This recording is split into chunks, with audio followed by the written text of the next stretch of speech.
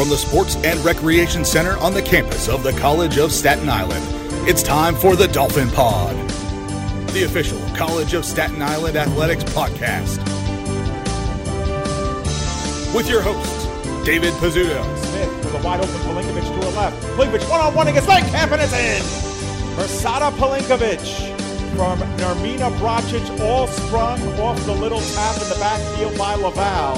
A great 1-2-3 punch for the Dolphins, and they're up 1-0. And Joseph Foreman. As the 2-2 is hit out to left center, and if that one gets to the wall, this game could be over. Cutting it off is Windsor. It gets away from him. Here comes Miola. The relay throw to the plate. Not in time, and the Dolphins win it in the bottom half of the ninth inning. A walk-off RBI double off the bat of John Pomerico, and the Dolphins win it 2-1. In-depth stories, reviews and previews, interviews, and so much more. It's all right here. And now, for the Dolphin Pod, here are your hosts, Dave and Joe.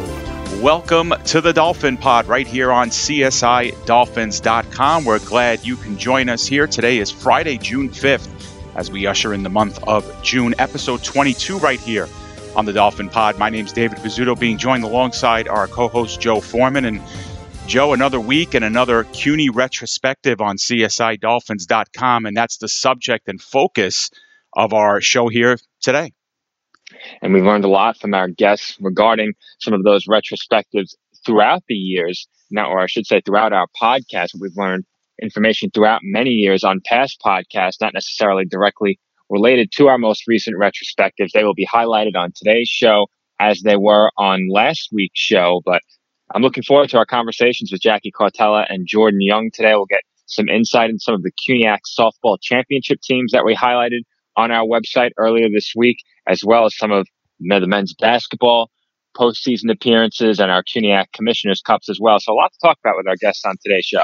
Yeah, it's funny, too, because when Jackie and Jordan both played at CSI, I remember thinking, like, these are two kids who are eventually going to be in our Hall of Fame. And now that they're a few years removed, it's kind of just a waiting game at this point of when they'll be in there. But two kind of statistical monsters when they played here, and two student athletes who really have known that championship caliber. Jordan played in two CUNY championships and took a team that had won just 6 games in 2008, 2009 and led them to the NCAA Sweet 16 in 11-12. And then Jackie Cartella kind of ushered in that era of CUNY softball dominance. The Dolphins were kind of on again, off again, winning championships in 07, 09, 11, and 13.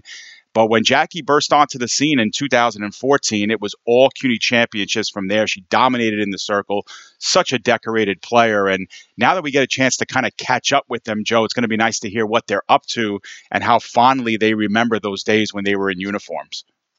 And it's always great to hear how fondly some of our former student athletes look back on their time at the College of Staten Island. Jordan Young helping to lay the groundwork for what has been an incredibly successful men's basketball program over the last several years. When I came on in 2016, men's basketball was one of our most successful programs at the time. And I knew nothing but CUNYAC championships from softball throughout all of my time at the College of Staten Island thus far. Jackie Cartella, of course, was a huge part of that. When I came on in 2016, it was her third season, her junior year.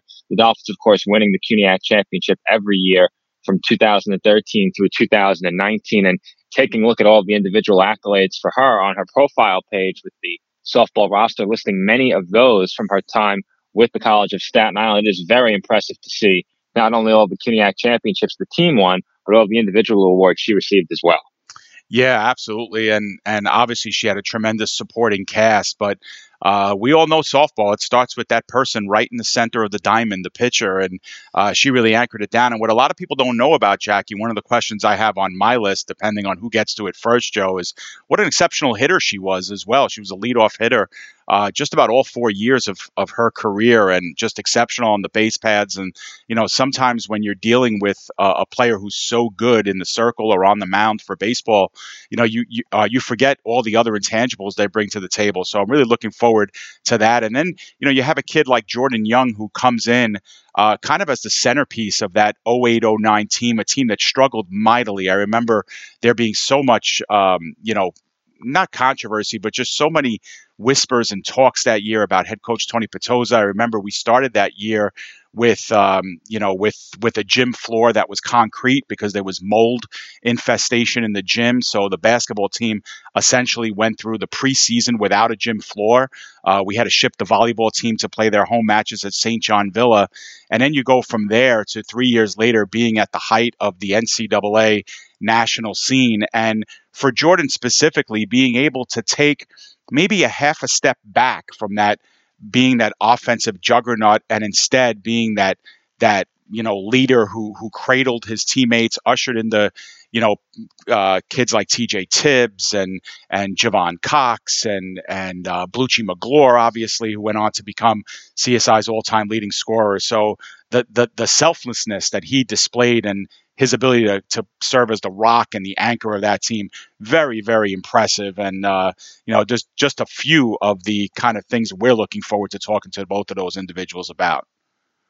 And as I spoke about just before, many times these podcasts are a history lesson for me. And you just educated me right there. I wasn't familiar with that entire situation with the gym during seasons past and moving volleyball matches and all the stuff that went into getting prepared for that season and ultimately having a men's basketball season that went on to lay the groundwork for our continued success. And you mentioned how Jordan was an offensive juggernaut. Those CSI softball teams as well that Jackie Cartella played on, offensive juggernauts in their own right. Jackie also leading the Dolphins in at bats in a single season on the all-time list with 147. That's due in large part to all of the runs the Dolphins scored during her seasons with the team. And in 2017, she was part of a trio of pitchers that included Nicolette Trapani and Allison Marr, put up some of the best numbers in the history of the program. But as you said before, not to be lost in the pitching numbers or the offensive numbers for Jackie throughout her career and for those Dolphin softball teams during the years that she was a part of it.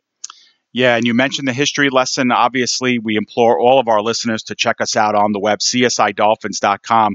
For the past 3 weeks, we have been chronicling CSI's Division III and CUNY Athletic Conference history. Day by day, Joe and I focused on each individual teams. And then this past week, we wrapped it all up with baseball, softball. And as Joe mentioned, the two the Commissioner's Cup wins in 2001 and 2018. And then, of course, today we have the Dolphins on the NCAA landscape. And, obviously Jackie and Jordan's stories are a part of that, but you got baseball's twice, 2-time Sweet 16, finalists back in the days when the tournament only had 32 teams. They were an absolute powerhouse in the early 90s. You have women's soccer going to 4 straight championships under Giuseppe Panetti and then later Brittany Caceres. And, just amazing stories. Women's tennis getting there after so long, being a dominant factor in the 90s. So just a lot of stories there to tell. And Joe, that kind of closes the book and finishes the chapter of our affiliation with Division III and the CUNY Athletic Conference. And it's very nostalgic and it's very kind of awe-inspiring to see all the things that we've done. And it's a great way to kind of usher in what's next for us, is having those little capsules to turn to and always look back fondly on our history. You said it's like a history lesson. It was for us, writing those pieces and telling those stories. And now we're equally excited in the future of the podcast and, of course, on csidolphins.com to turn that page and to look forward to Division II and the East Coast Conference.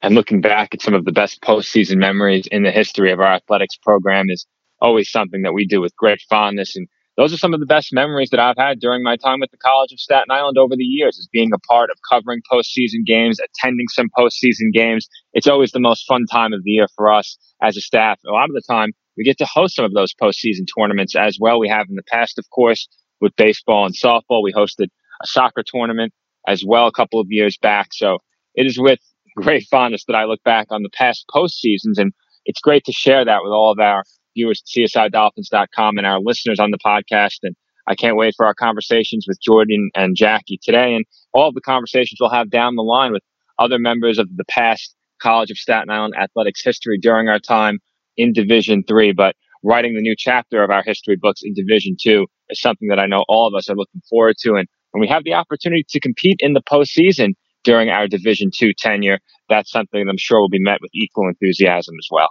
Yeah, absolutely. Very well said, Joe. And I think we've given our listeners a nice preamble for our show today. Of course, Jackie Cortella and Jordan Young are our guests. We're going to start our interviews with Jackie Cortella, a member of the CSI softball team from 2014 to 2017, a four-time CUNY champion, a four-time national tournament qualifier, and of course a winning pitcher in the circle for one of those games as well. So coming up on the flip side of this break, we'll be joined by Jacqueline Cortella. Stay with us. This is the Dolphin Pod here on CSIDolphins.com.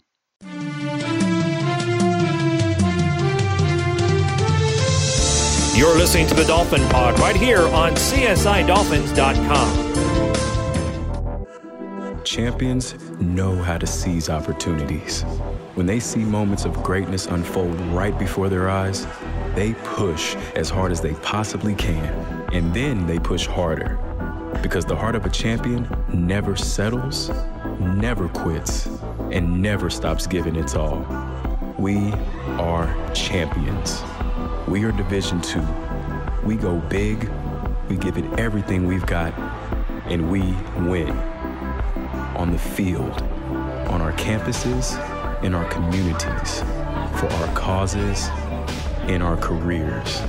We rise to become champions in everything we do. We are Division II, and there are no limits here. We make our time count. We set our own path. We become champions on our terms. It's time to up your game, because we're here to play and learn. But most importantly, we're here to discover ourselves, our vision, our heart, our drive, to achieve every goal we aim for, because we want to be champions at the highest level, life. At Division II, the opportunities are here. Are you ready?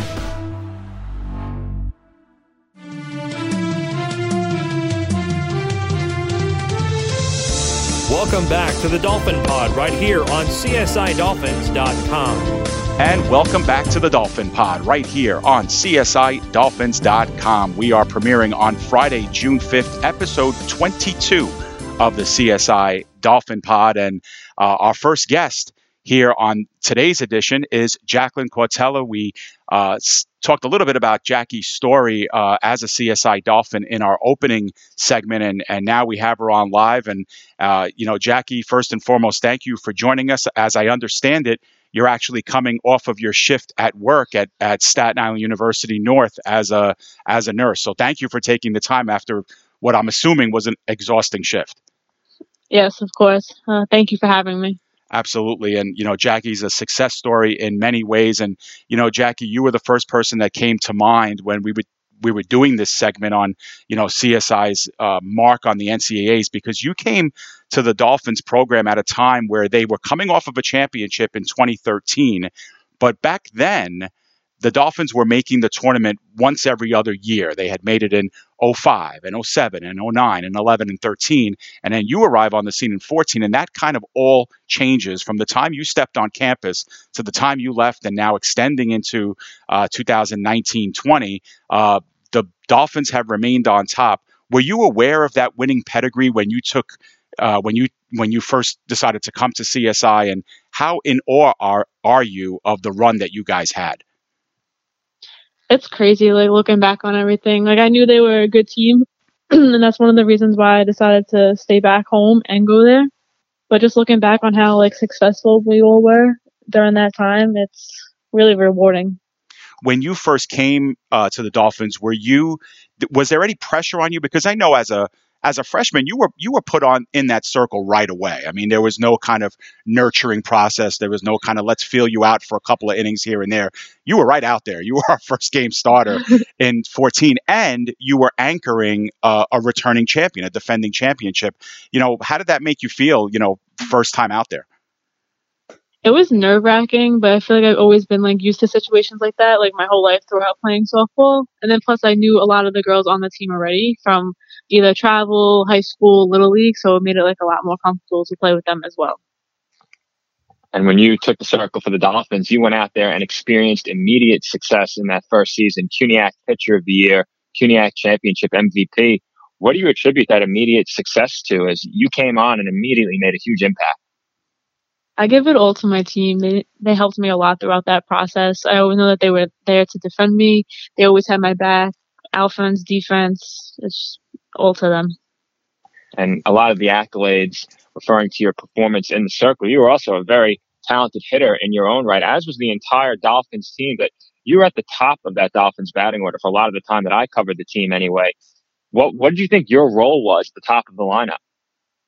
My role is to just get on base, and then the rest of the lineup move me along the bases and score some runs. But it was always rewarding. It was a lot to be pitcher and then lead off. It was something that I always worked towards my whole life, and it's rewarding knowing that I finally got that.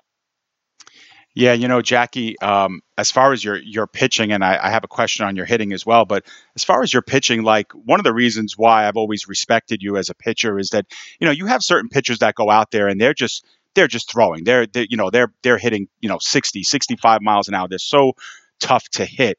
But you've never really been that overpowering pitcher. Instead, you were a control pitcher. You pick your spots, you land in your spots, you keep the ball down. As the type of pitcher who's not going to necessarily overpower people, what kind of like game plan or internal, things are going on in your head when you're out there in the circle? My goal was to always get the first pitch strike, get ahead of the count a lot, and try to work with that. And I knew what pitches were my weakness and what pitches were my strength, so I tried to get ahead of everything like that. And as far as your success, I know Joe had asked, that you attribute the success to your teammates and their ability. But when you look back at your career and you look at the numbers and you look at the championships, you look at the awards that you won, have you ever surprised yourself with how successful you were at the next level? I mean, CSI is nothing to shake a stick at. I mean, this is a real top-notch program, has a real winning pedigree, wins on the national level as well. Were you surprised at the footprint that you made when your career was all said and done? Yeah, definitely. In the moment, you're not focused on oh, I'm going to win this award or anything like that. You're just focused on winning each game. But knowing that it came along with all that other good stuff, it really is so rewarding, and it makes me miss it so much. And looking back, I wouldn't change a thing about anything. The last several weeks, Jack, we've been focusing on a lot of our CUNYAC championship teams and some of our best postseason runs throughout the history of CSI athletics. Is there a moment in the postseason that stands out to you, whether that be in the CUNYAC tournament or in the NCAA tournament? Is there one particular moment you look on or look back on with especially fond memory? One moment I look back on is when we actually won the NCAA in the tournament. It was rewarding because we were always the underdog in those situations. So to come out with a win in such a tough bracket, it was really rewarding.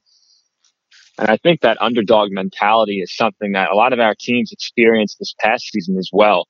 With the move to Division II, they faced a lot of Division II competition that saw them as the underdogs in those games. How important as a student athlete was feeding off of that underdog mentality to you throughout your time at the College of Staten Island when it did apply, though in many cases your team was viewed as the favorite in the CUNYAC? You just referenced it in the NCAA tournament. How important was that, feeding off that mentality? I love being the underdog because then you come out on top and it's just that much more rewarding. Knowing that people don't think that you're gonna win and people don't think that, but then when you actually get out there and you put up a fight and you shock other people, it's crazy. It's a great feeling.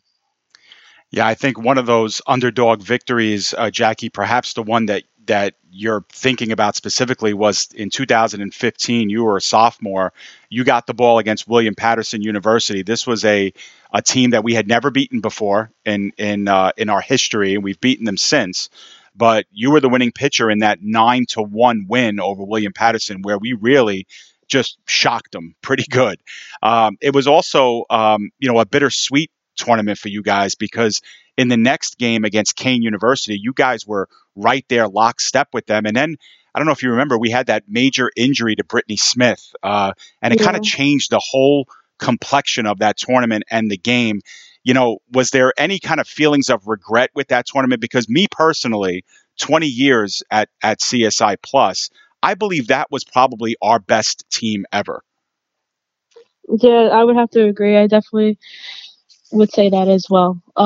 Going in there, we always put up a fight, but you always go in, especially when we play against big teams like William Patterson. We always not that we didn't expect to win, but it's just like more like we were always told like, oh, like they're really good and they're like they're gonna win and all this stuff. So like to put up a fight against them and then to actually come out with a win, it was really rewarding in Yeah. that aspect. Yeah, and the very next day, you guys dropped a heartbreaker to Kane. I think the final score was lopsided, but you guys were right there. It was like 0-0 in the fifth inning, and then whatever, they got a couple of big hits and they ran away with it. But it was a really great run. But I remember, even though we lost obviously in the regional round, we're very proud of our accomplishments because we know how hard it is for a team that comes out of the CUNY to really make noise in the championship because you guys don't really get seasoned within the CUNY. Hunter's always been a good team. Baruch has always been a tough out. But for the most part, your run through CUNY was, a lot of lopsided victories. So, how did those bigger games really prepare you for that stage? Because I know in the regular season, you guys tried to load up on as many quality teams as possible. Yeah, that's a lot to do with our coach at the time, Stella. She always gave us like a tough schedule during the season, so we'd be ready for moments like that, which we have to thank her for that. Sure. And in 2017, the team won a program record 35 games, 12-0 in the CUNYAC. What went into the team's success during a season like that, where they set the all-time wins record and had several quality wins against some of those tough opponents that you just mentioned throughout the schedule? There was a lot that went into that. We always worked hard from the beginning of the season to the end of the season. It's just, I feel like each year that I was there, like we just worked on getting better and better, and it just felt like each year, like our team just got better. We had like great friendships throughout the team too, so that has a lot to do with it. Like we all played well together. We all hung out outside, which really like helps, I feel. And during your time with the team, of course, knowing nothing but CUNYAC championships, with each CUNYAC championship, there comes, of course, the expectation from spectators and I'm sure amongst the team as well that you'll be back there and back on top the following year. Does that make it easier to finish a season, especially a 35-win season with a CUNYAC championship victory, or does it add a little bit of extra pressure on top of those past championships with that expectation? It adds a little bit of pressure, but I feel like in the moment, like I never really like thought of stuff like that. Like it was kind of like you just play game by game, and then like whatever the outcome was. Just that it ended up being like that. It was crazy. Yeah, Jackie, Joe mentioned, pressure, and I know that no matter how, much of a favorite we were targeted as during the preseason, those games with Hunter College were always just grudge matches, or just always would come down to something, like an error or something like that, or a clutch hit. Those games against Hunter, because you've played in so many of those games, at least, 3 or 4 every single year, Definitely. Was there, and I know that you guys knew some of the players on their team, personally. What was that kind of rivalry like, for you over 4 years, that having that one rival team that you guys were always matched up against? I honestly, I love that rivalry. It's like you always look forward to, like the night before, like you're so like amped up about playing that game. It's like something that you really look forward to, and you just go out and give it your all, and like knowing that the game could have went either way. It's crazy, but we always had confidence that we would always come out on top. Yeah, and one of the things that you mentioned as the keys to success for your teams, Jackie, was how coordinated the players were, how close they were, how you guys hung out, off the field. Can you speak to some of those friendships and how important that part is to sports? I think a lot of people, especially when they look at our programs, they look at us and say, oh, they just win because they have the best players, or because they have good coaching, or because they play in the CUNY. But what a lot of people forget is it takes a lot of those relationship building to really make it successful, because you guys have to spend a great deal of time with one another. So tell me a little bit about how important that is for a team to be successful. I believe that's really important. Like I've been playing with Christina Tefano since I've been like 8 to 10 years old. I knew Brittany Smith since I was like 6 years old. Danielle Locke I knew since the same age. I played Little League with her.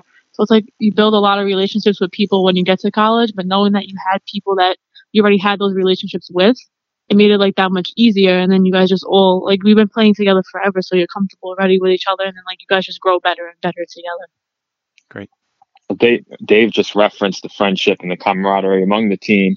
How did that dynamic work between the pitchers as well, because in 2017, yourself, Nicolette Trapani, Allison Marr, three of the best seasons in the history of the program. How did you feed off one another and work with one another to achieve that success?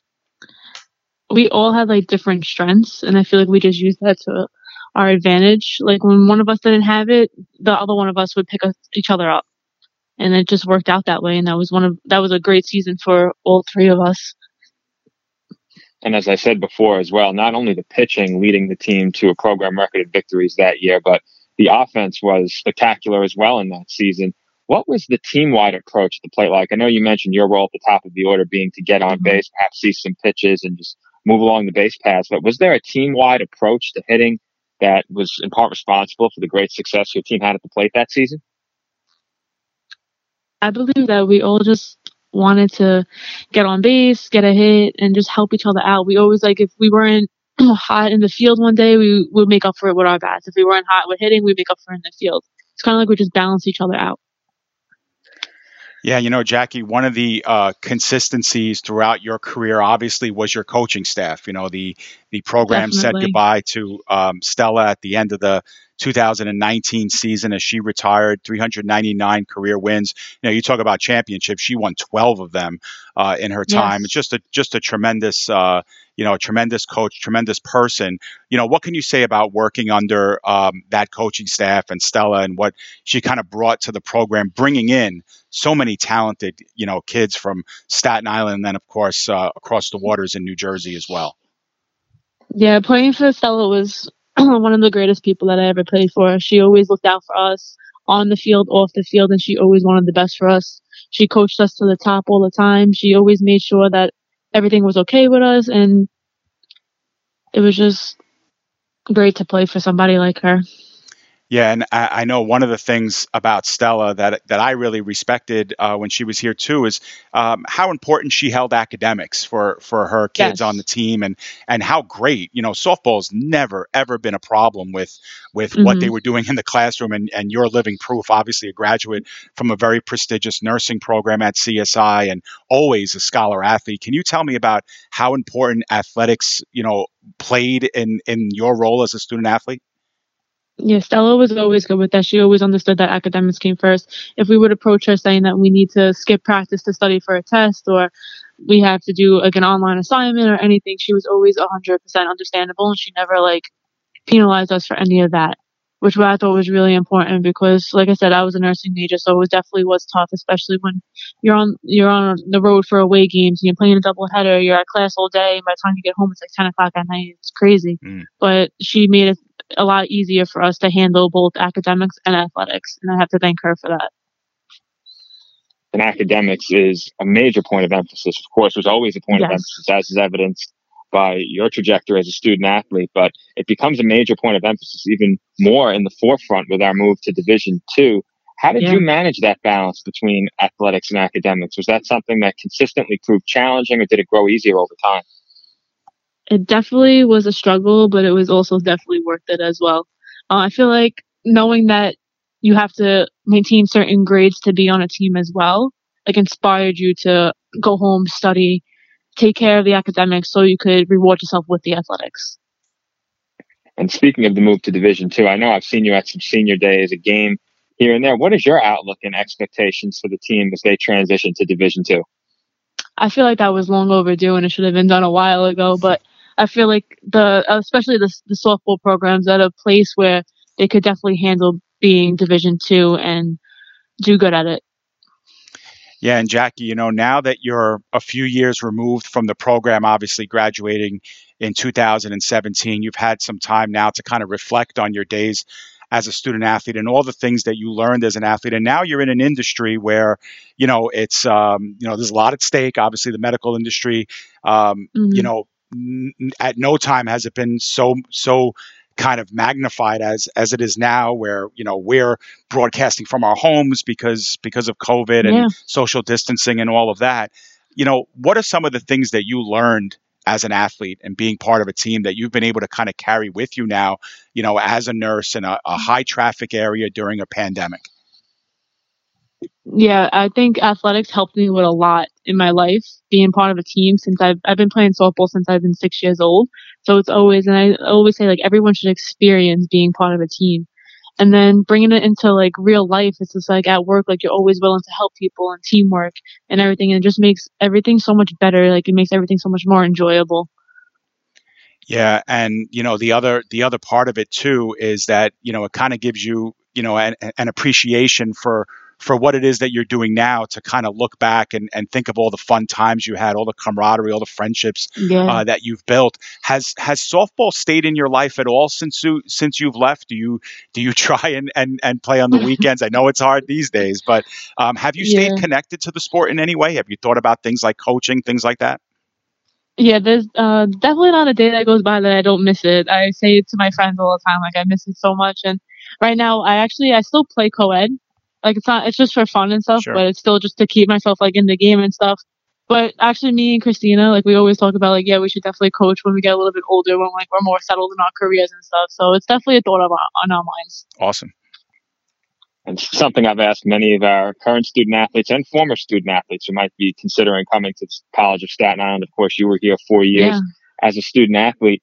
What would be your message to a recruit who might be considering the College of Staten Island, especially during these difficult times as more and more students are considering staying local? But for someone who even might be considering coming in from out of state, what would be your message to them potentially joining our program?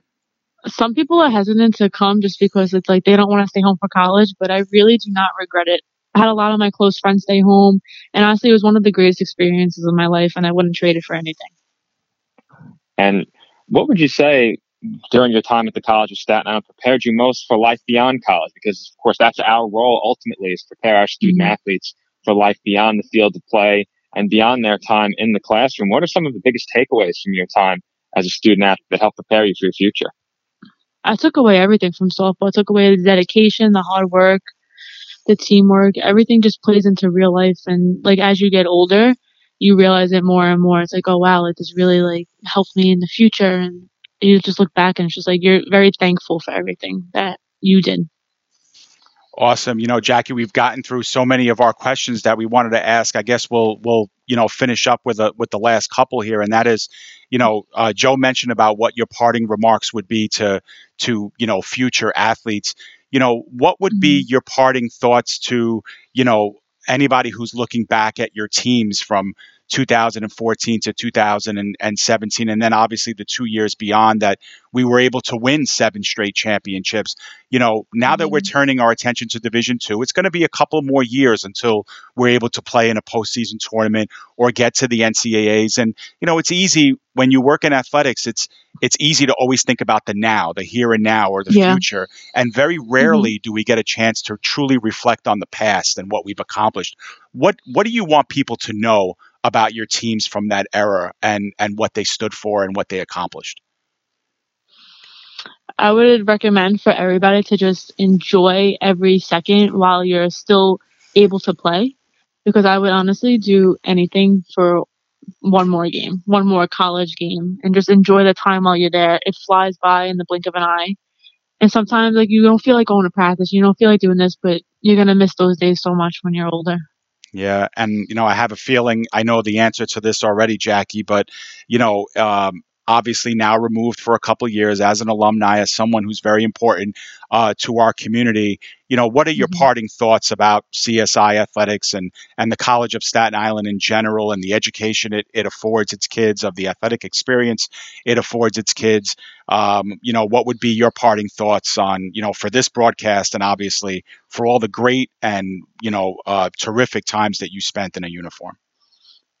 My parting thoughts would be like, you don't feel like you have to go away to get the college experience, because I stayed home and I had a great academic experience. I'm successful in that area as well. And I also had a great athletic experience as well. And I wouldn't trade anything for the world, and I wouldn't go back and change anything that I did when I was younger. I feel like the College of Staten Island, it's going to be very successful as Division II. Softball wise, I feel like each year it keeps getting stronger and stronger, and I'm excited to see where they go in the future. Awesome. And we're excited to see you at some of our games coming up during that experience. Jackie, it's always been a pleasure. Definitely. Always been a pleasure to talk to you. I remember when you were a player, you were one of the first people I would always look for those post-game interviews, because you were one of the only kids that was like, okay, I'll do it. Everybody else was like, get away from me with that camera and that microphone. But I really appreciate it. Same way. No problem. I appreciate you now. Jackie, I did have one other question I wanted to ask you, and I know Joe, referred to this a little bit with your favorite memory, but you've won CUNY MVP honors. You won CSI Athlete of the Year honors. You won Pitcher of the Year honors. You got to pitch a winning game at the national level. What's the thing that you are the most proud of? What's that one award? I've always wanted to ask you that question.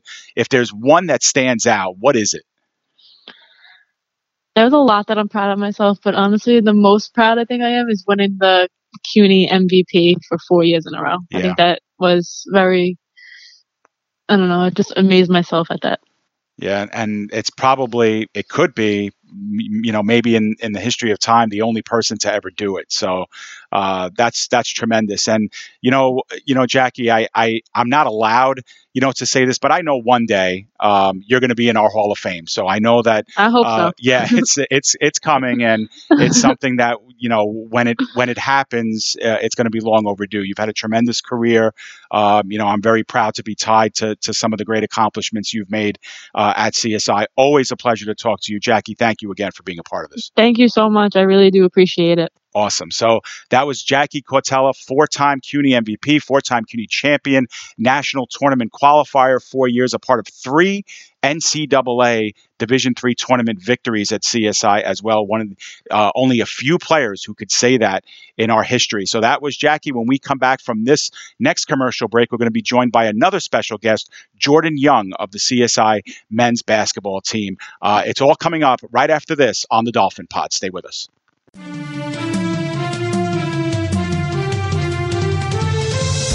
You're listening to the Dolphin Pod right here on CSIDolphins.com. Champions know how to seize opportunities. When they see moments of greatness unfold right before their eyes, they push as hard as they possibly can, and then they push harder. Because the heart of a champion never settles, never quits, and never stops giving its all. We are champions. We are Division II. We go big, we give it everything we've got, and we win. On the field, on our campuses, in our communities, for our causes, in our careers. We rise to become champions in everything we do. We are Division II, and there are no limits here. We make our time count. We set our own path. We become champions on our terms. It's time to up your game, because we're here to play and learn. But most importantly, we're here to discover ourselves, our vision, our heart, our drive, to achieve every goal we aim for, because we want to be champions at the highest level, life. At Division II, the opportunities are here. Are you ready?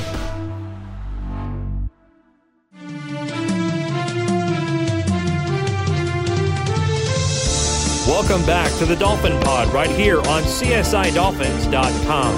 And welcome back to the Dolphin Pod right here on CSIDolphins.com. David Pizzuto and Joe Foreman joining you here for episode number 22. We're broadcasting live on Friday, June 5th.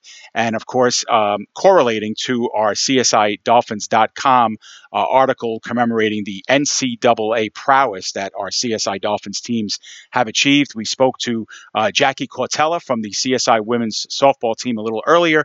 And now we turn our attention to one of the all-time dynamos of our CSI men's basketball program. It's Jordan Young joining us, a 4-year senior standout who graduated from the team in 2011, 2012, of course, on the heels of that magical Sweet 16 run by men's basketball. Jordan, how are you? I'm good. How are you? Doing really well. Thank you for being a part of this. And, Jordan, when we decided to have this special kind of episode on CSIDolphins.com talking about the NCAAs, having you as a guest was kind of a no-brainer. You were kind of that focal point of that team. And, you can make the argument there were so many stars on that 2011-12 team, but when you ask Tony Petosa about the lifeblood, about the rock, the anchor there, he always mentions your name. So it's got to make you feel good to be the centerpiece of that truly amazing team. It does. Yeah, and Jordan, I guess we'll start at the top, right? Because 4 years before that, you came to CSI as a freshman from Wall Township in New Jersey, down South Jersey area, and you admit you didn't really know anything about the College of Staten Island. Vinny Messina, former assistant, was the one who recruited you. So, tell me a little bit about those first few days in the recruiting cycle and learning about the college, understanding what it stood for, and then eventually getting you to the College of Staten Island at a time, mind you, where there were no residence halls. Yeah, it's funny. When I was 11 or 12 years old, I was playing travel basketball, and we actually had a tournament at the college. And my first day going there for a recruit visit with Coach Tony and my mother pointed out the Dolphin. And I vaguely remembered, getting out of the car when I was 11, 12 years old and heading into the gym and seeing the Dolphins, the Fountain Dolphin statue in the front. I said, oh, wow, this is pretty cool. Like, their mascot, statue outside. I played it the whole weekend. I remember them all vaguely. But when it came to the recruiting process, I really didn't know anything about Staten Island. I knew that it was a small school, like you said, they had no residence hall. So it was kind of nerve. My mom was kind of on the edge of, do you want to be by yourself in an apartment? Are you going to have a roommate? Are you going to be able to, get back and forth to practice? Like, you're going to get lost. I'm going to class to class. But, when I first met Coach Messina, it was weird because that summer, going into my decision, he came down to a restaurant that I was working at in Spring Lake, and I was a busboy. So, I seen him. I was nervous to come around the corner because, he was the guy recruiting me. Meanwhile, I'm picking up his dishes and his cup from the table. Mm-hmm. But, we had a nice conversation that day when he left. I called him when I got to work. And like I said, Coach Petosa told me, he said that the college was taking a turnaround. There was a new president coming in. He told me that a lot of the guys were, not really from the area at that point. So it was cool. It was, I didn't want to go to a school where it was mainly kids from that area because I wouldn't have felt like I was in college. Not being picky or anything, but, sure. And then I remember the first couple open runs, at the time, Kyle, Christian Montevino, Ryan Hennessy, a couple of guys, they're like, wow, like, this kid could help, So, I took that as very humble because I've been to a couple open runs prior to Seaside. And the kids were saying the same thing, you could help, you should come here, but I think that's some of the pitches that schools usually throw at everybody. The coach says, you come here, you're going to start. And then the team ends up not playing, first 2 years. And, they're upset, but I took what they said for a grain of salt.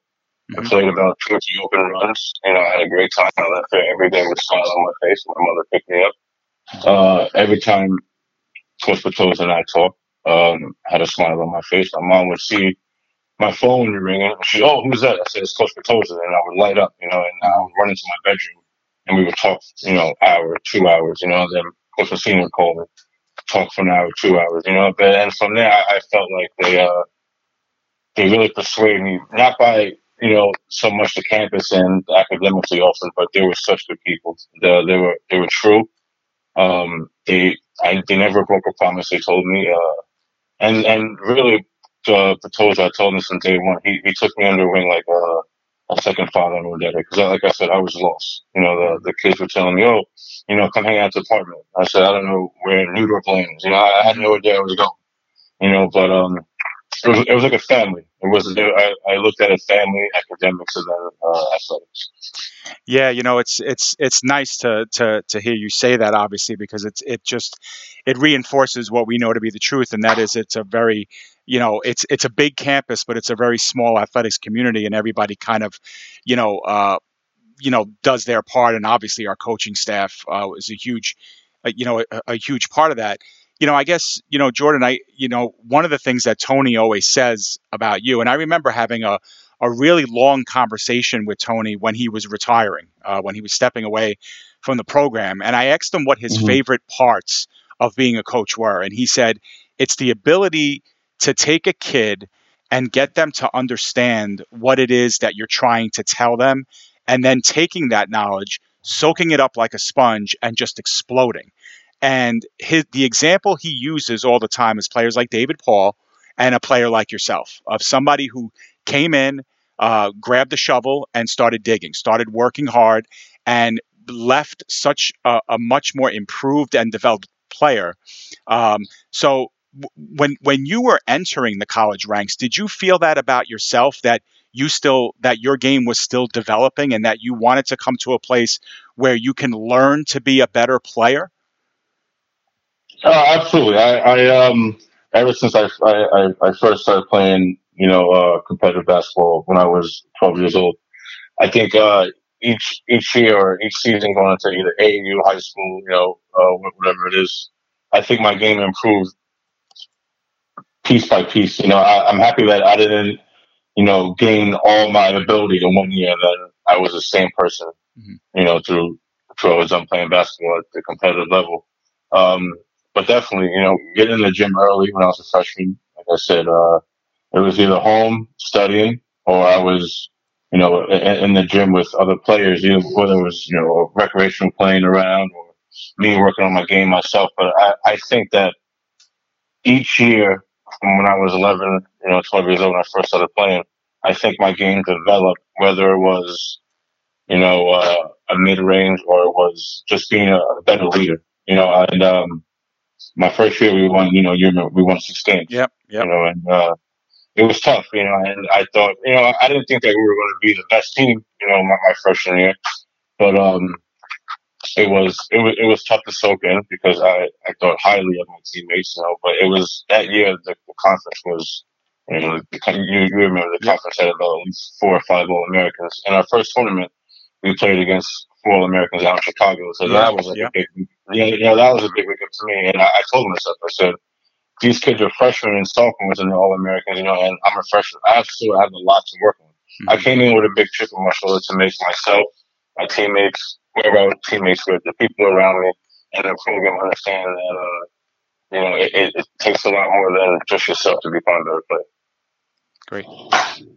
And Jordan, trying to gain some background knowledge ahead of our conversation, I went back and looked at some of the numbers from those teams that you were a part of, and each year the team got better. You just mentioned your own personal growth as a player. How did the team grow during those 4 years that you were a part of it in order to improve every season, and of course culminating with that berth in the NCAA tournament? That started off the court. Myself and Dale Toronto, he always comes to my mind when I think of college basketball. And a couple of the guys were there for 4 years. My freshman year, probably about 12, 13 of us, but you only had your, 4 or 5 who would, grab a bite to eat after practice, who would hang out on the weekend, go grab a bite to eat, play video games here. Let's go to the bowling alley. Let's go do this. But each year as new recruits came in and new kids came in, they seen that we wanted to perform and become a team off the court before we brought it onto the court, and like I said, I think having that camaraderie off the court builds momentum to bring, to want to work every day, to want to go be better each day in the gym. And we all of us had each other's back, every day. When one person would fall, we always fall. There was no, oh, I'm doing this, I'm going to do that. No, you do it, we're all going to do it. So that was a big part of my success at CSI.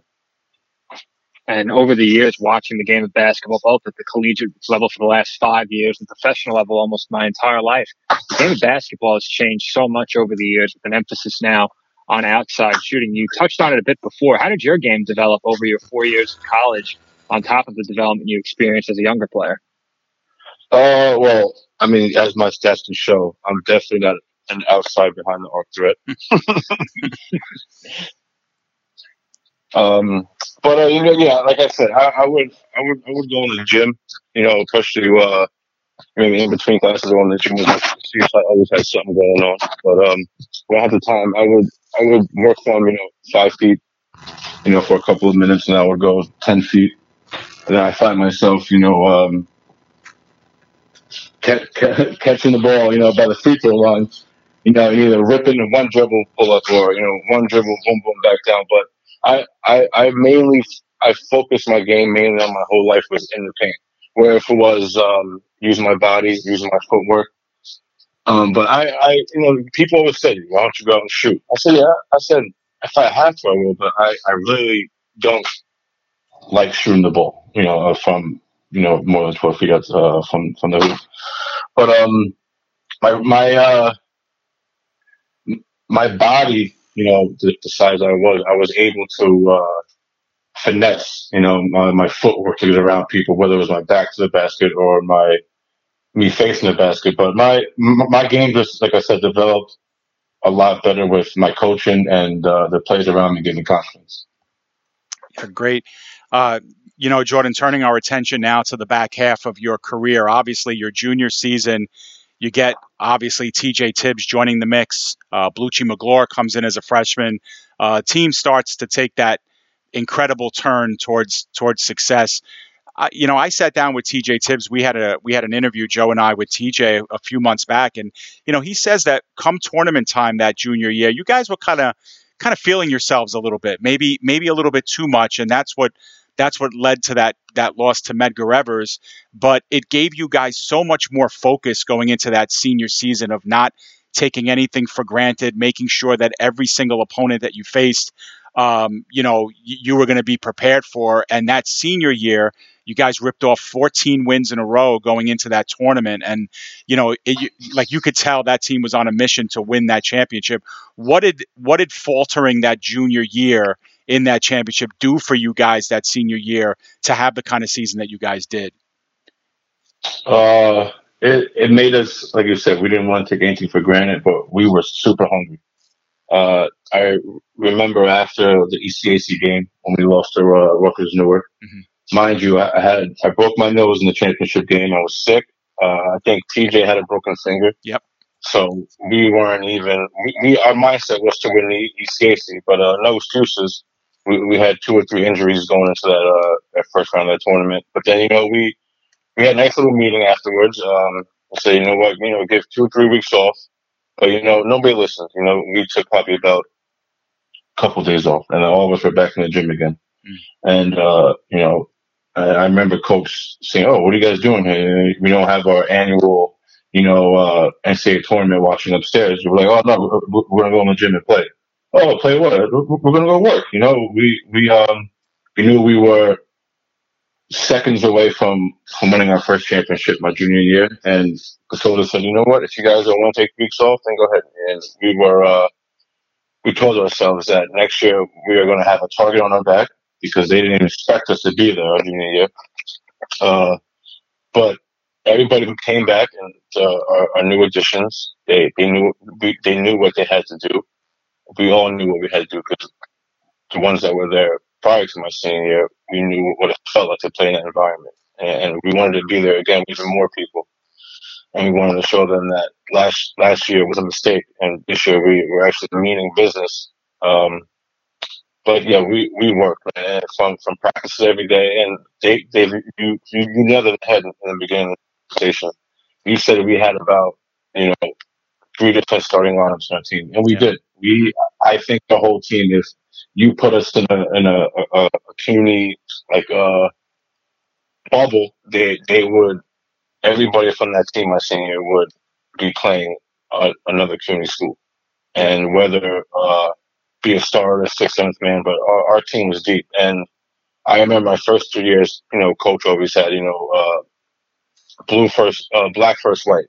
Black was usually like the second 5, and white was the first 5, and they would split the remainders up.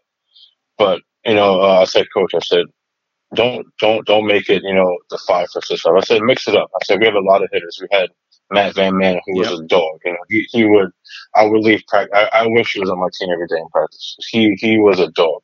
Yeah, he made me better physically. Mm-hmm. He made me, want to be in the paint longer than I usually was. Then you had Dylan Bolger, 7-footer. We didn't face that many 7-footers, but when we did, I know we knew how to attack them because TJ Tibbs going to the lane against 7-footers.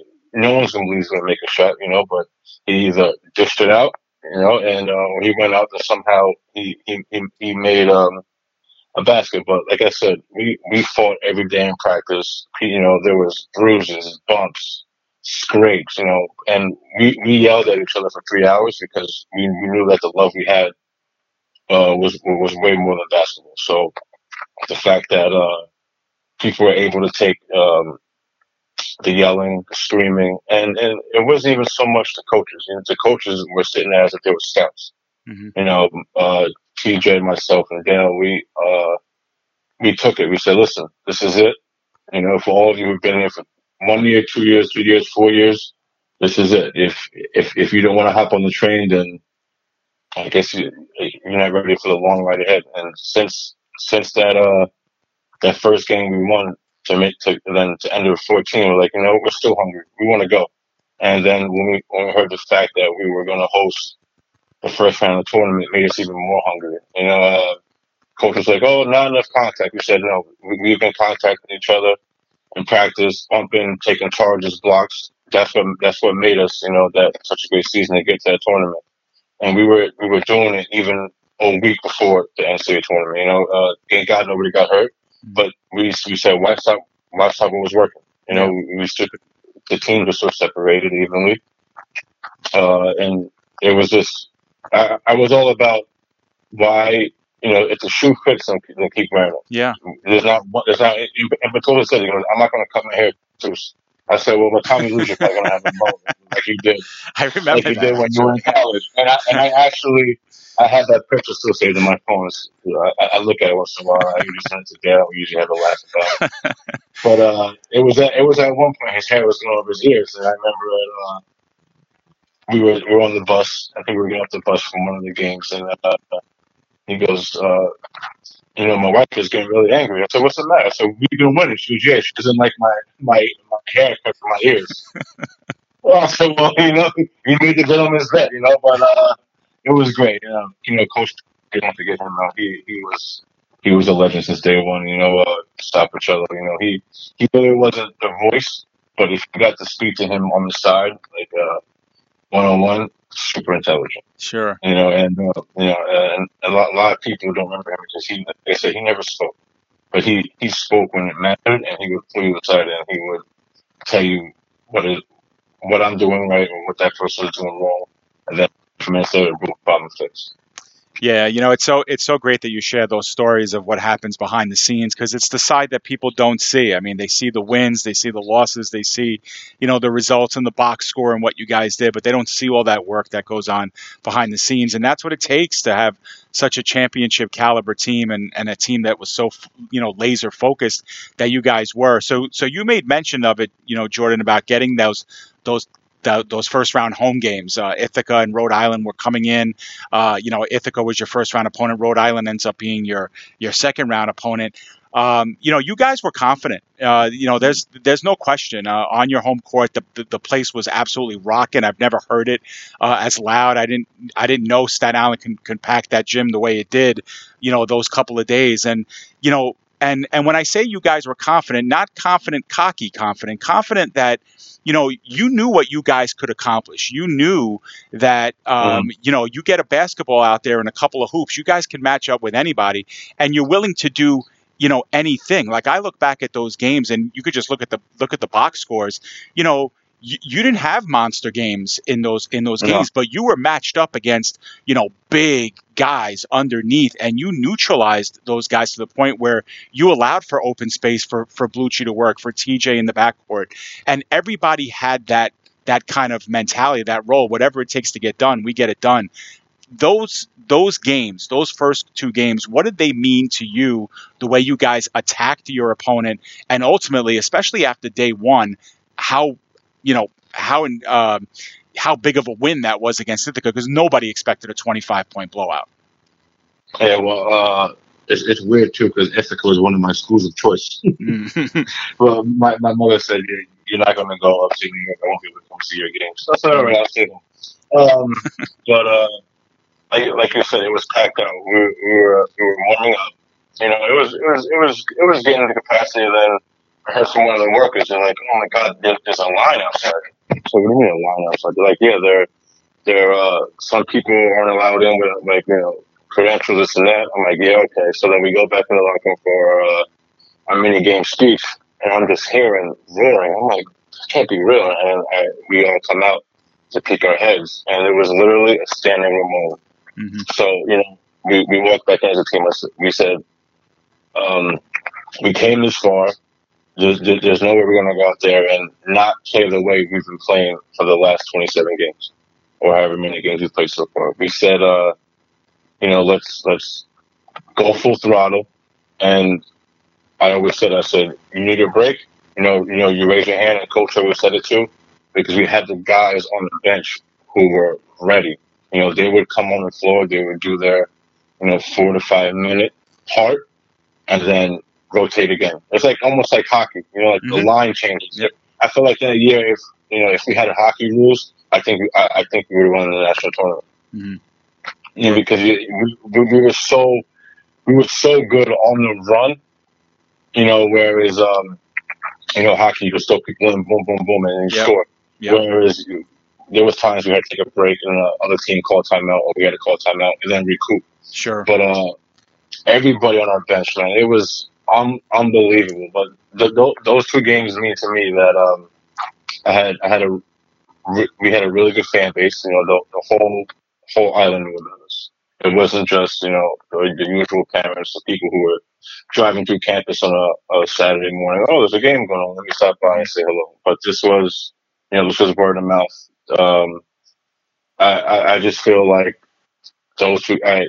Probably besides winning the community championship, those 2 games are probably my most memorable moments in CSI, just because I was able to bang my last 2 home games of the first round national tournament. I was able to clash with my brothers 2 more times, and then we took the second round to Pennsylvania. But those 2 games, man, I just feel like if I could do it again, I don't care if we lost the first game. Just being in that atmosphere and being with my guys and having everybody there was just fantastic.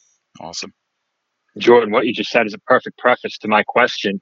Over the years, I've seen many seniors graduate and play in their final games. And in terms of men's basketball, one of the most notable that I remember in the NCAA tournament was Eden Brocic when the team played at Cabrini, hit a huge shot to give us the lead in that game that year.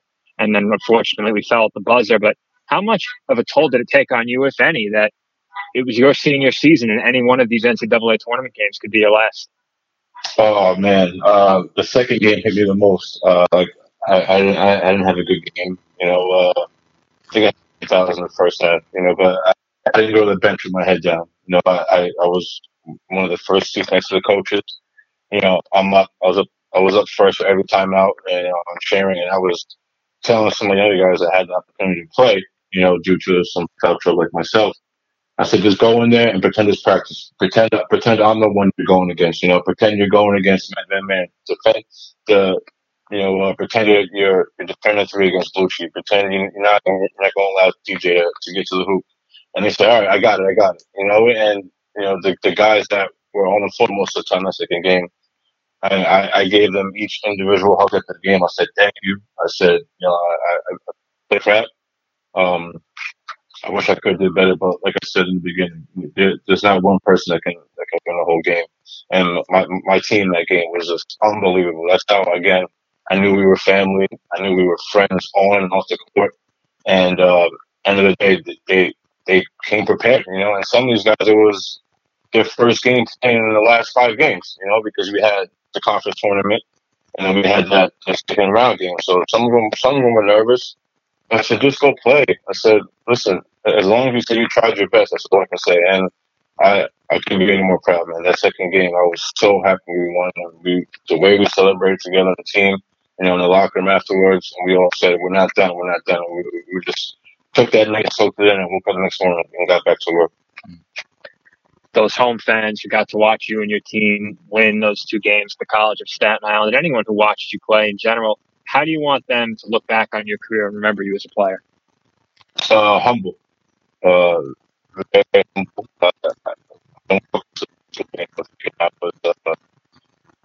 the man or like here to take over.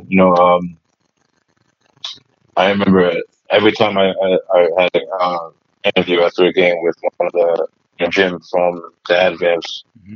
The first word she always says, "Oh, humble, Mr. Young, humble this and that." And I remember, walking on campus, going to the grocery stores, going to delis. They're like, "Oh, good game last night, Mr. Young," and I'm in my head, I'm like, like I'm only playing college basketball, but that's what I was happy about. The people knew me as a gentleman and a humble person first, and then they knew me as an athlete second. Yeah, and I can certainly attest to that. Knowing you all 4 years that you were here, Jordan, and also a lot of fun to be around. Always with a smile on your face, like you said before, and having a good time. Unfortunately, that great time did have to end, and it happened at the hands of MIT. They could not have scripted a better start to that game. There's no question in my mind. Two guys that we didn't intend on them having huge games against us come out and I think they shot like 10 threes in the game or whatever in the first half. They kind of buried you a little bit, and you guys had to spend so much time just trying to scratch back in. And you guys played, I would say 33 minutes pretty evenly with MIT the entire way, but you guys got down by in such a huge hole. The disappointment of that Sweet 16 game, Jordan, well, are there any regrets? Are there any things you wish you could take back? You personally had a very solid game in that Sweet 16 final against a real tough body on the interior there. No, I have no regrets at all. My 4 years there, especially that last game. Like you said, we did our homework on two other guys, and we watched film on two other guys, and they shot, they threw a curveball at us. As soon as the tip went in, this one's hitting that three, that one's hitting that three. It was almost like they knew who we were looking at. I guess that's why they're one of the smartest schools in the country. They would do something like that. But I remember I was friends with the point guard, Mitchell Case at the time. He was a year younger than me. He grew up in Coast Neck, which is not too far from Wall, so I played against him in high school and stuff. And he said we had a long conversation, and I spoke to him when I went down to the Final Four for the All-Star game. Right. And he said that his coach was super nervous going into the game. His coach said, "You know what? I'm gonna draw something different up, and if it works, then we're gonna come out on top. If it doesn't, then the coach is gonna bite himself in the ass." I said, "Mitch," I said, "it worked." Then they started off strong, and it was only so much we could do because we would trade baskets back and forth. They would come down, go 3-point play. We would go down and miss. They come down here 3-point, and then that's already a 6-point swing. But yeah, we all of us fought hard, man, and Coach kept us in as long as he could, so it really wasn't a bad send off to our season. So he took one of us out each time. We all had tears in our eyes, but we had a big hug after the game. We all loved each other. Coach was crying. I think he was more upset that he had to cut his hair. But yeah, like it was. I was happy to see that so many people, traveled that far to come see us play. Yeah, I remember. I remember covering that game on the radio at the time. That we covered it on our live stream, and I remember there being fan buses plural, that came to the game to support you guys. It was pretty intense. It was like a home away from home, and absolutely, yeah, it was a magical time for sure. And I just looked it up, Jordan. They shot 9 of 11 in the first half from 3-point range. You can't make that up. No, that's good. Yeah, there's not a lot of NBA teams that can shoot like that. Something they did right. They must have had a good break for 7-1. But 9 for 11 in 20 minutes is ridiculous. Yeah. And Jordan, obviously at the time, it's such a magical run. It's something so awesome. It's something that we've never realized since, even though we felt like we had the type of team that could do it again. We never truly got there. When was the first time that you actually got to kind of step back and think about the magnitude of what you guys accomplished that year? Like, when does it set in to say, my God, we really did something that no other team has ever been able to do before us, and no one has ever done since. When did that resonate for you? I think it was my first year assistant coach with Tony, or my second. We traveled to Catholic. That was for the first round of the tournament, I think, right? We Yep. played against The Catholic next year, University. And they all told me in the locker room. They said, coach, we're coming for you. We're coming for you. I said, if it's a team that I wanted to do it, it should be you guys. They were stacked. They had Javon, who was coming off, the Sweet 16 year with me. They had, Fonseca. They had Myers. They had Lucci. They had Dylan. That team, man, I feel like they were the Monstars and we were their version of Space Jam. Because those guys, they were so physically more built than we were as a team. Yeah. And I told him, I said, this is the year you guys should make a run, and you should want to be better than the team I was on, because one, it's sad that you guys couldn't, I felt like they got robbed that they didn't host the first round of the tournament like we did. Was, things were different then, but yeah, man, I think that year I was rooting for them. I wanted that team, especially because a couple of guys on the team I played with, and I wanted them to experience what I experienced and more. But unfortunately, that Catholic program was was ranked in the country. They were good. They were smart. But yeah, that's when it sunk in. It was like we really were the team to make history and to make a stepping stone for other teams to want to get as far as we did, and especially to get further than we did. Great. And of course, Tony brought the team back to the NCAA tournament after you departed. But did you envision at the time when you were playing that the next coach to bring the team back to an NCAA tournament would be TJ Tibbs? Absolutely not. I'm not knocking Tibbs, but he always had a vision, and even when I first met him, we would only talk basketball. We really weren't that close of a friendship. I would say, all right, let's do this. He'd be like, all right. He knew that coming in that he couldn't just take the ship over. Nobody really had that attitude, but I know he's super competitive, and I knew that once he was, looking to coach after we graduated. I said one day, he's going to have a team and he's going to be something special. I didn't think it would be CSI this soon, but I'm happy for him. I wish him all the best. Yeah, I just spoke to him the other day. Actually, I shot him a text. Seeing how himself, his family, his fiance is doing, and I told him, just good luck with the recruiting. So it's going to be a pain in the butt when he gets back. He understands that, but TJ was always willing to accept challenges. And I remember when he took over CSI, went to the Tournament of Heroes. He said, Jordan, like it's not the same. I said, what do you mean? And he said, these kids just come into practice and they leave. I said, so you're saying like they don't have like what we had? And he goes, no. And he told me that that's not something you can teach. And I said, I agree. I said, we happen to all get along. Our bus rides were hilarious. He could probably tell you about those. We had the coaches line laughing. But that's one thing that he told me that it was going to be challenging when he first took over CSI, is that to get these kids to be brothers off the court as well, not just on the court. I went on a trip with the team earlier this season down to Florida, and I see that culture that you're talking about building with this team right now, and I think that's going to help us a great deal moving forward into Division II. And with the move to Division II comes recruiting. I've asked several current athletes, plenty of former athletes that we've had on the podcast as well. For those considering the College of Staten Island, what's your pitch to them as a former student athlete here? Family.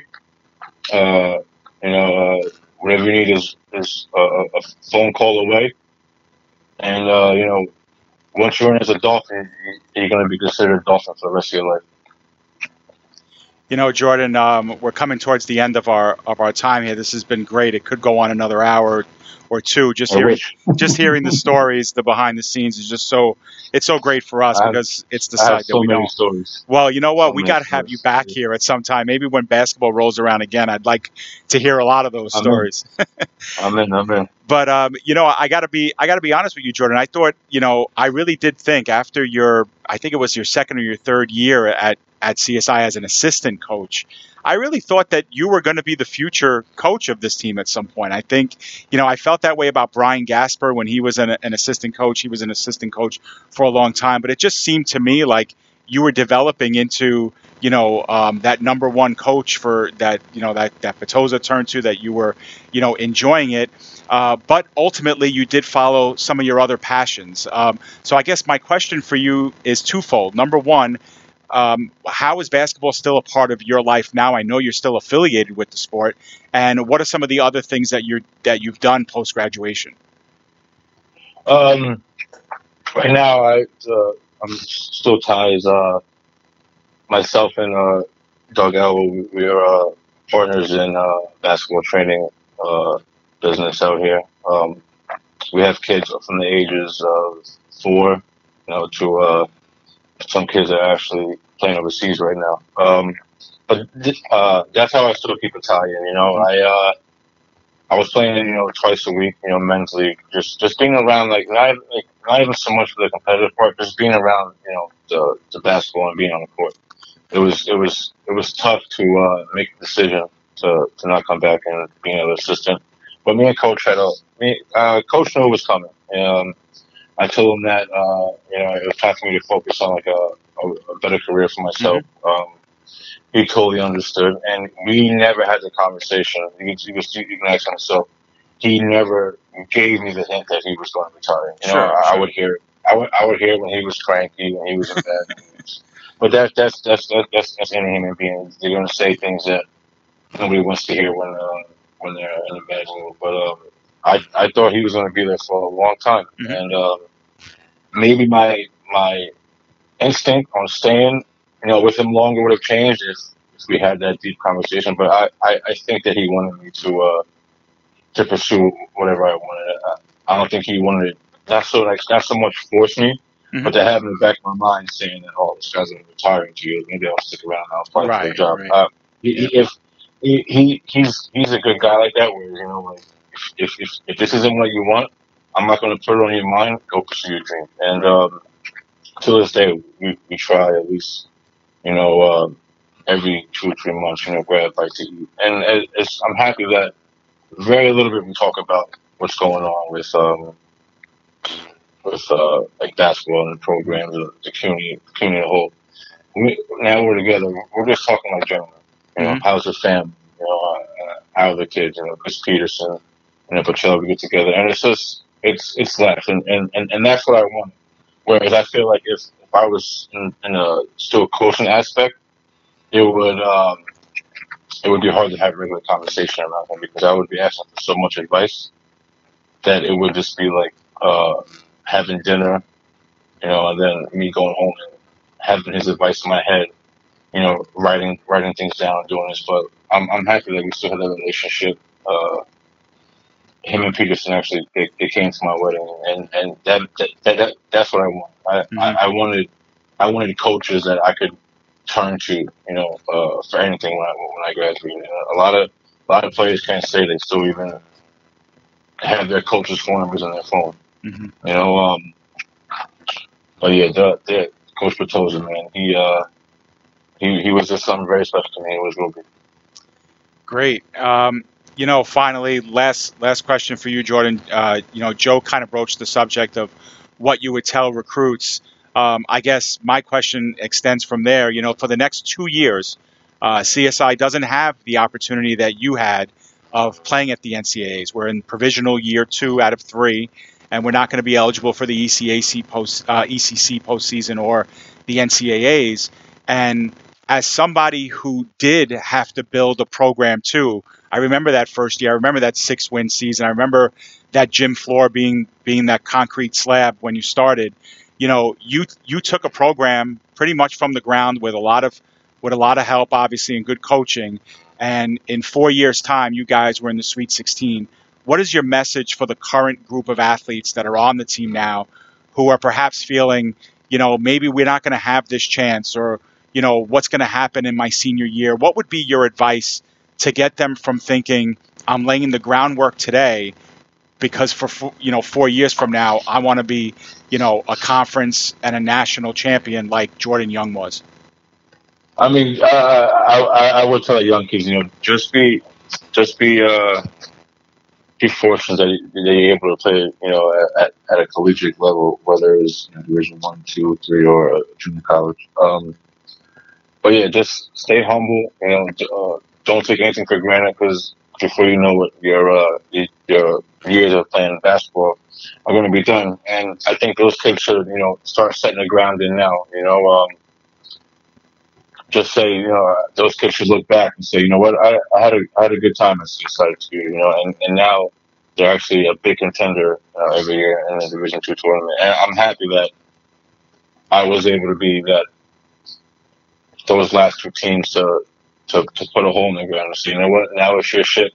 Now you take it over. So I hope those kids who, when they get the chance to play Division II basketball, so during these 1 or 2 last year professional years, just put a marker down. Put a marker down and say that you gave it your all every day. And the next person that comes in and says, "Oh, this is where the marker is," I'll take it and I'll make it even further. And I just hope that CSI can take this Division II to the whole next level. Awesome. Well, I hope for that too, Jordan. And I know if that does happen, it'll be thanks to gentlemen and student athletes like you who helped pave the way. Jordan, thank you so much for taking some time to talk to us today. Thanks for having me. And I'm serious about those stories. We're going to catch up soon and yes. and get them on the record so that everybody can hear them. Definitely. Just make sure you bring some tissues. There's going to be a lot of laughing at you. Oh, awesome, man! Those are stories we like. We needed them when we had Tony on too, Dave. Yeah. And Tony got a little choked up too when we had him on the for different reasons. We weren't laughing a lot, but yeah, we were definitely reminiscing on some great times. And there's just too many of them for a 1 hour podcast. Jordan, thanks again so much, man. I miss you. Thank you so much for having me, guys. I appreciate to see you soon back at the ranch. Yes, I hope you and your family stay well through all that's going on. All right, stay home, be safe. Absolutely, and you guys as well, and give my best, obviously, to your family, who we miss as well. I will. Thank you so much. All right, awesome. That was Jordan Young, standout on the 2011-2012 NCAA Sweet 16 team for men's basketball, one of the highlighted achievements of all time at the College of Staten Island. More after this break. Joe and I will wrap things up right here on episode 22 of the Dolphin Pod. Stay with us.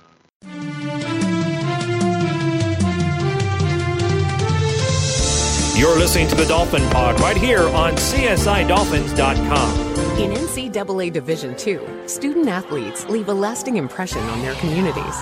That's because Division II student athletes want to make a difference and truly be part of their surrounding communities. Through community engagement, thousands of student athletes from various backgrounds interact with community members who view them as role models. This interaction leaves a positive and perhaps even life-changing impression on all those involved. In Division II, we rise to the opportunity and make community engagement ours.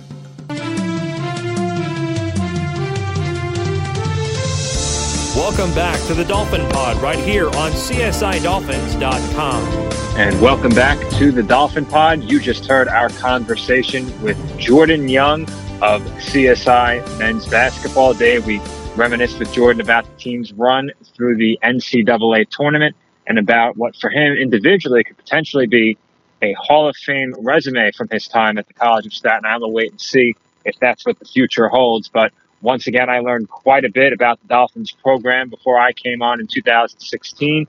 This is a bit of a more recent history lesson with that team making their run into the NCAA tournament about 3 or 4 years before I came on board. But interesting to hear the stories, especially, and we look forward to hearing more of those in the future. Yeah, and that's the stuff that I really love about what we do, Joe, is that behind-the-scenes stuff that we're not always privy to. You and I, we do go on some bus trips every now and then. We get to experience it in very small doses, but the camaraderie, the the conversations that happen in the background, those bus trips, those are the things that make it special. And, so many teams have those special moments. So few others get to experience what they did. But Jordan Young is a great example of someone who came to CSI not really knowing anything about it, starting the team really from scratch, going through a really trying freshman season, and then 3 years later to have a Sweet 16, and a CUNY championship title in your belt. That's an awesome feeling, and he was the bedrock for that. Before that, we spoke to Jackie Cotello, who really ushered in that level of sheer dominance for softball. You can count probably on one hand the amount of CUNY games she's lost in her entire 4-year career. So two outstanding people, Joe, before they were even athletes, but then when they got to CSI, two extraordinary athletes to complement their resume. And no doubt those two will be in the Hall of Fame at some point, one of these years when they're far enough out and, they get put up there as nominees, they'll be there. So, just great to talk to them. And I know it's the first conversation of probably a long line more. Definitely. And with our look back at some of our appearances in the NCAA tournament during today's podcast, Jackie and Jordan, that really closes the door on our retrospective, our look back at our history in NCAA Division III.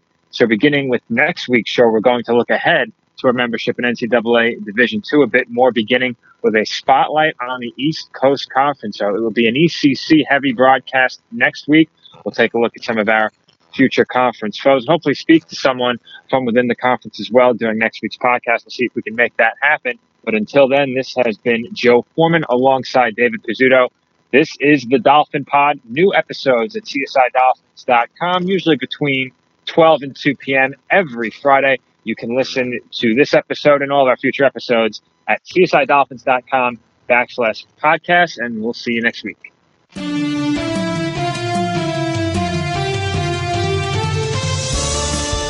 You've been listening to the Dolphin Pod. Remember to check us out next week when we bring you a brand new show, and check out our archive broadcasts throughout the year. If you have questions, comments, would like to be booked on the show, or have an idea for a show guest, be sure to leave us feedback, as well as catch all of our shows right here at csidolphins.com/podcasts. From all of us here at the College of Staten Island, thank you for listening to the Dolphin Pod.